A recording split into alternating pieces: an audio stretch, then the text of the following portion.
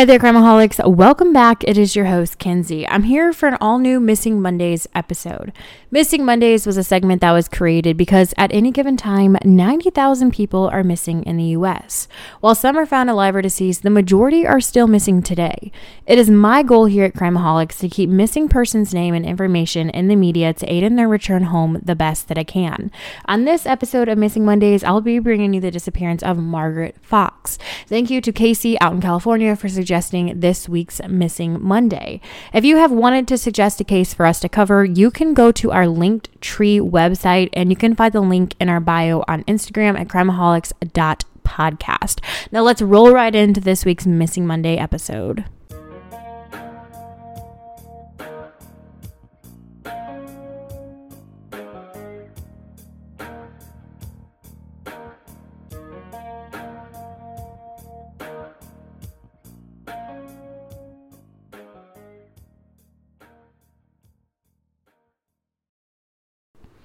In June of 1974, a young girl by the name of Margaret Ellen Fox had just finished up the 8th grade.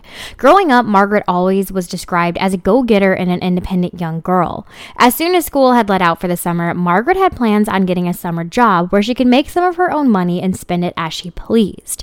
Margaret had a cousin named Lynn right around her same age, and her cousin Lynn had come up with the idea the two of them should get jobs as babysitters. Back then, when looking for a job to be a babysitter, it was done a lot differently than it is now. Lynn and Margaret had come up with the idea to put an ad in their local Burlington, New Jersey newspaper where they would offer babysitting services going to other people's homes in the area. Both Margaret and Lynn had added their information into the ad, and not long after publishing that ad, they had gotten a call from a man named John Marshall who was looking for a babysitter to come to his home and babysit his 5-year-old son. This man lives in a town called Mount Holly, and this is about less than 10 miles from where Lynn and Margaret lived in Burlington. When Lynn talked to her parents about her taking the job, they were not happy about her taking a job in another town, and they had also thought that this gig was just too good to be true.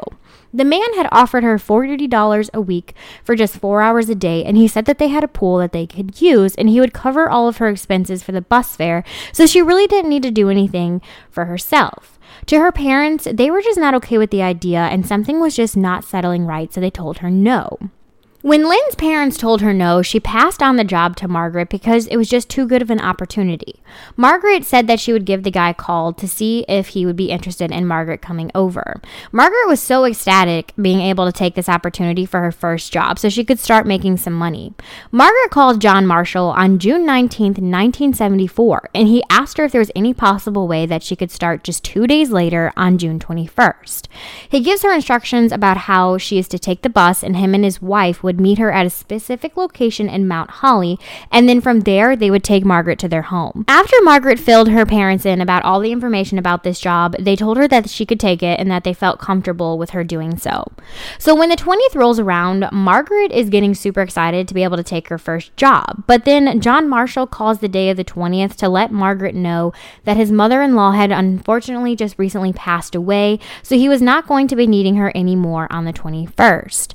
Margaret was a little disappointed that she was not going to be able to take this job, but little did she know, just a few days later, John would call back asking if Margaret could start on the 24th. She was so ecstatic and told him that she would see him on the 24th.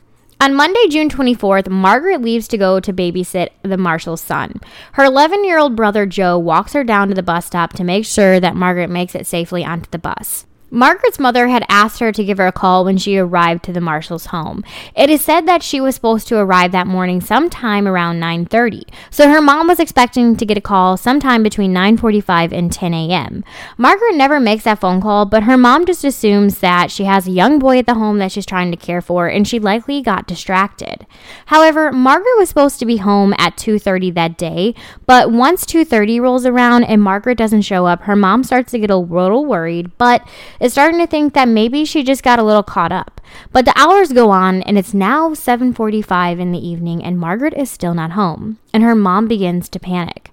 Margaret's mom calls the phone number that was left by Margaret, and this is supposedly the number to the Marshall's home. When her mother makes this phone call, a woman answers the phone who her mom assumes is John Marshall's wife. She asks his wife if she could please speak to Margaret, but the woman on the other end informs her that there is nobody there by that name.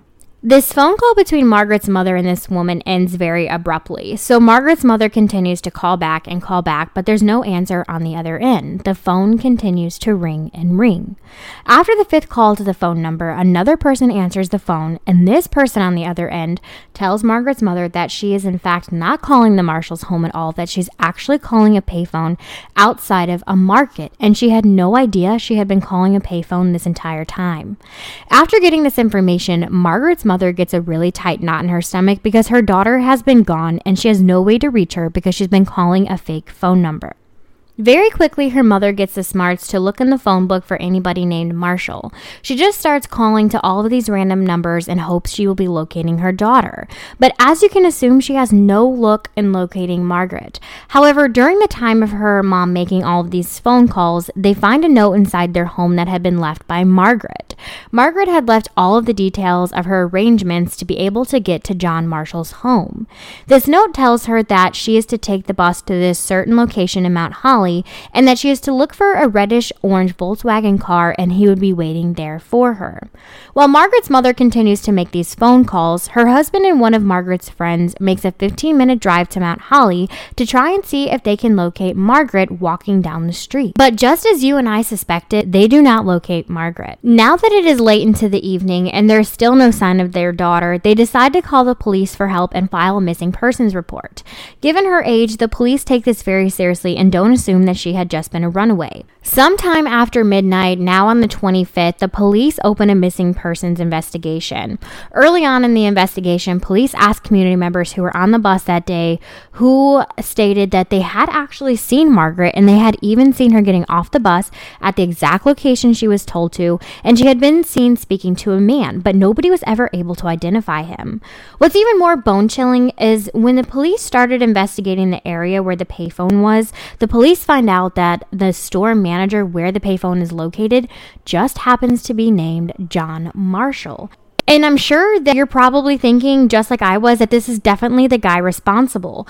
But the police very quickly rule him out. And the way they rule him out seems very negligent and just not efficient, because John Marshall just happens to be friends with Lieutenant Ben English, the man who is over Margaret's investigation. Ben English tells police that there's no way that his friend John is responsible for this because he has known him for 25 years, he's a good man, and he has grown children of his own. There's just no way he is involved. Not to mention, he also had an alibi that had him working at the time of Margaret's disappearance. 3 days after Margaret disappears and her story is shared with the media, other parents in the Burlington and Mount Holly area step forward to tell police that their daughters had also been contacted about fake babysitting jobs, and their parents had just not allowed them to go because something didn't set right.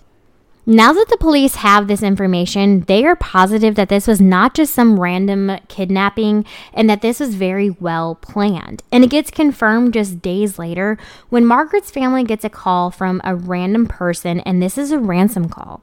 When they get the phone call, Margaret's mother answers the phone, and you can hear a man on the other end of the line saying, $10,000 might be a lot of bread, but your daughter's life is the buttered topping. And then you can hear her mother ask who this is, and then the call ends abruptly. Now, the FBI did not actually release this call in 2017, which obviously you know that is many, many, many years after Margaret had went missing. People have questioned why they waited so long to release this call when it could have been so crucial very early on in this case, because Burlington and Mount Holly were communities where most everyone knew everybody, and somebody may have recognized the random caller's voice. The police have stepped forward and said that the reason they did not release it when it came out was because the call was not very clear. In order for the call to be put out digitally, the call had to be cleared up, and the technology was not good enough to do so until 2017. The police at this point are not sure if this ransom call is legitimate, but her family is wasting no time in hoping that they're going to get Margaret back home. So they spend a few days rounding up the $10,000, and they are ready to take it to the location where the person who made the ransom call told them to leave the money. However, before they could get the chance to drop off the $10,000, they receive a letter in the mail from someone who they think is the same person. The letter basically says to them that they screwed up and that the deal is off and not to bring the money. It is said that the FBI was actually able to pull prints from this letter, but when they ran it into the database, there was never a match, leaving them once again at a dead end. Later in the same year, when these fingerprints were pulled from the letter, the police were also able to put together a sketch of a man that was seen talking to Margaret the day of her disappearance. But no one ever stepped forward to say who this man may have been. But he was a white male between 35 to 40, 200 to 230 pounds, and he had very piercing blue eyes, light blonde or reddish hair, and very straight white teeth. And they also gave this description of the reddish-orange Volkswagen that he may have been driving. Once again, police are just nowhere any further to find Margaret. None of this brings any tips or leads. But that was until a couple years later when several incidents took place. In 1976, a 53-year-old man had confessed to killing Margaret. But as the police investigated this story, they found out that it was a total lie and he had made up the entire thing. Not long after this, a man named John Houseman was arrested for killing a 15-year-old girl named Patty. And it is so creepy how similar her murder is to Margaret's investigation. John had lured Patty to his home after she had put out an ad for babysitting, and he had offered for her to work at his home. But once again, the police ruled him out. However, there is never an exact reason released to the public on how or why they ruled him out. But it's just so hard to let go because this is the exact way that Margaret went missing, and this man's first name also happens to be John. With none of these panning out, the police start to look at local sex offenders who lived in the area where Margaret was dropped off at the bus station. But again, they have absolutely no luck. 1988 and 1990 were the last two leads to ever come about in Margaret's disappearance. In 1988, just an hour from where Margaret lived, the remains of a young girl were found in a shallow grave where her body had been covered up by two tires. The police and Margaret's family were holding out hope that maybe this was her, but they were not able to confirm that it was her right away because Margaret's dental records had been lost in 1992. It was almost 10 years later that they were able to confirm that the remains that were found were in fact not Margaret at all, and unfortunately, these remains are still of a Jane Doe. In 1990, a jawbone had been found in a backyard in Mount Holly, but there was never any follow-up or information released to the public about who this jawbone had belonged to. So again, her case was just left cold. It has now been over 40 years since Margaret went missing, and her family and the local community and the police all believe that Margaret is deceased. But her killer is still out there at large, and he or she needs to be brought to justice. Although all of this time has passed since Margaret went missing, somewhere knows something. If you have any information about the disappearance of Margaret Ellen Fox, you are highly encouraged to call the FBI Newark Field Office at 973-792-3000, or you can call the Burlington Police Department at 609-386-0262.